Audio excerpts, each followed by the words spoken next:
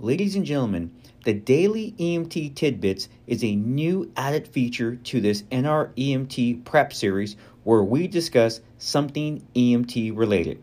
Okay, what is your EMT tidbit today? All right, ladies and gentlemen, our EMT tidbit for today is consent, specifically informed consent. Consent is permission to render care. A person must give consent for treatment. If the patient is conscious and rational and capable of making informed decisions, he or she has the legal right to refuse care.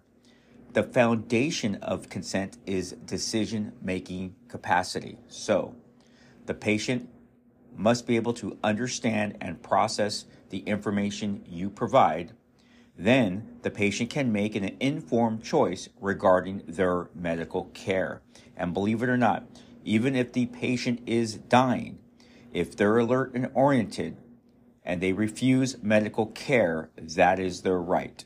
All right, next time we'll talk a little bit about implied consent. Don't forget to check us out on Instagram at the EMT Tutor for up-to-date information about this podcast.